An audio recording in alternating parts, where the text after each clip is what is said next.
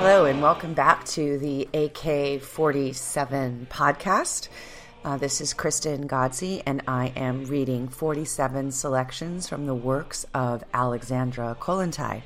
Today I'm going to read the second part of the essay Make Way for Winged Eros, a letter to working youth, that I started reading in the previous episode. So if you haven't listened to that episode, you should go back and make sure that you hear part one, since I am going to be reading this essay in little chunks. It's really an important essay. It's really one of the core pieces of Alexandra Kollontai's thought around love and sexuality.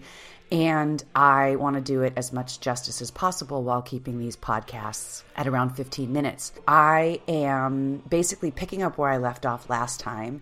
And at the end of the last episode, so the first part of this essay basically is talking about sexual relations during the revolution and how questions of love and sort of the idea of building a new kind of romantic relationship were sort of set aside because everybody was really stressed out during the revolution and the Civil War and the famine.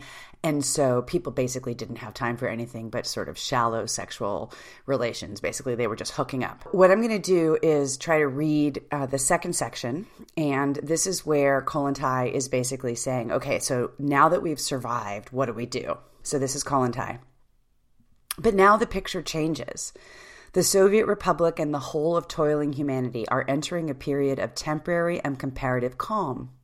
The complex task of understanding and assimilating the achievements and gains that have been made is beginning. The proletariat, the creator of new forms of life, must be able to learn from all social and psychological phenomena, grasp the significance of these phenomena, and fashion weapons from them for the self-defense of the class. Only when the proletariat has appropriated the laws not only of the creation of material wealth, but also of inner psychological life is it able to advance fully armed to fight the decaying bourgeois world.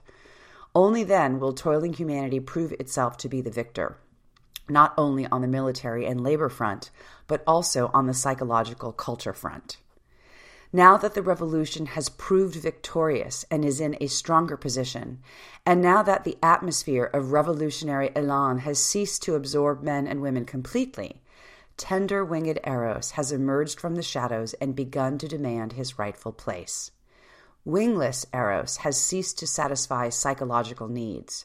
Emotional energy has accumulated, and men and women, even of the working class, have not yet learned to use it for the inner life of the collective. This extra energy seeks an outlet in the love experience. The many-stringed lyre of the god of love drowns the monotonous voice of the wingless Eros. Men and women are now not only united by the momentary satisfaction of the sex instinct, but are beginning to experience love affairs again, and to know all the sufferings and all the exaltations of love's happiness. So here, I think in these first two paragraphs of this section, Kollontai is kind of saying, yes, it's important that we have military victories and that we start to think about reshaping the economy in a material way, but we also need to pay attention to our psychology, our psychological state, and particularly our love affairs, which I think for a lot of the Bolsheviks in this period of time might have been a little bit too kind of hippy-trippy or wishy-washy for their taste. And certainly Kollontai very soon fell out of favor because of her joining the workers' opposition. And Trotsky and Lenin sort of make fun of her for precisely really this essay and some of the short stories that she was writing, kind of exploring ideas of love and what it meant for people to start loving each other in a society where they were no longer scrambling just to make ends meet, being ruthlessly exploited by the bourgeois class. Now that people, men and women, were equal citizens, where people had the right to divorce, where people were supposedly, according to Kollontai, not just having sex out of basic needs because of the stresses of the revolution or the stresses of the economy. Now, suddenly, they had time and energy to think about love affairs, which she considered a kind of important sign of progress for the revolution. Now back to Kollontai. In the life of the Soviet Republic, an undoubted growth of intellectual and emotional needs, a desire for knowledge, an interest in scientific questions and in art and theater can be observed. This movement towards transformation inevitably embraces the sphere of love experiences too. Interest is aroused in the question of the psychology of sex, the mystery of love. Everyone, to some extent, is having to face up to the questions of personal life.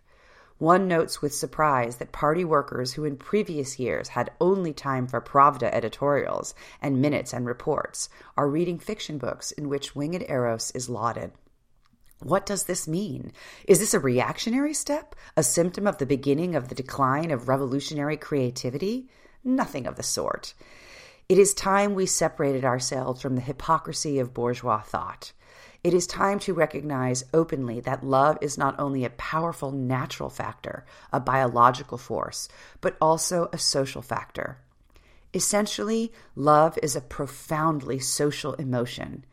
At all stages of human development, love has, in different forms, it is true, been an integral part of culture.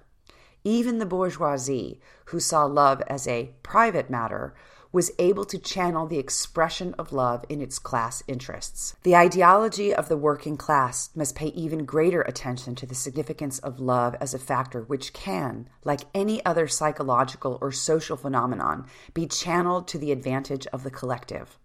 Love is not in the least a private matter concerning only the two loving persons. Love possesses a uniting element which is valuable to the collective. This is clear from the fact that at all stages of historical development, society has established norms defining when and under what conditions love is legal, i.e., corresponds to the interests of the given social collective, and when and under what conditions love is sinful and criminal, i.e., when it contradicts the tasks of the given society. So here, basically, Kollontai is making a case that love is not a private matter, that our personal, intimate lives are not for our own enjoyment, but in fact, our intimate relations are an inevitable and essential part of the wider political economy, of the wider collective, that it's a social factor.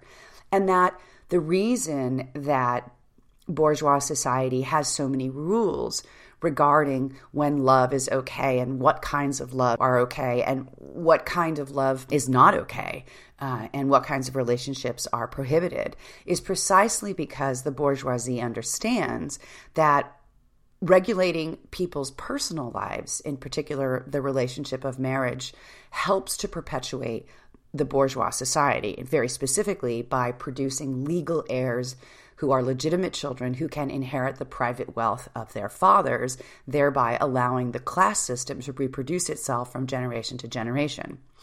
One of the things that Kollontai does when she becomes Commissar of Social Welfare in 1917 is to abolish the distinction between legitimate and illegitimate children, so that children who are born of relationships outside of the marriage bond are legally entitled to the wealth of their fathers, which basically severely disrupts the private property system. It is also her argument in many ways for the liberalization of divorce and taking away marriage from the church authority.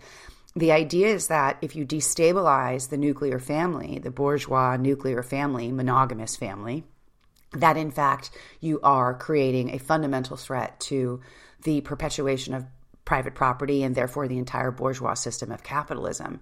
Because the reason that women are in these monogamous marriages with men where their fidelity must be guaranteed is precisely for the production of legitimate heirs who can inherit their father's wealth. If there was no wealth to inherit, it wouldn't matter if the children were legitimate or illegitimate. And, in the vision that the Bolsheviks were creating in 1917, the idea was that people would no longer have the kinds of massive amounts of private property that they would want to pass on to their legitimate heirs. So Kollontai is writing this in 1922 at a moment when they're really thinking about how to re-envision the family.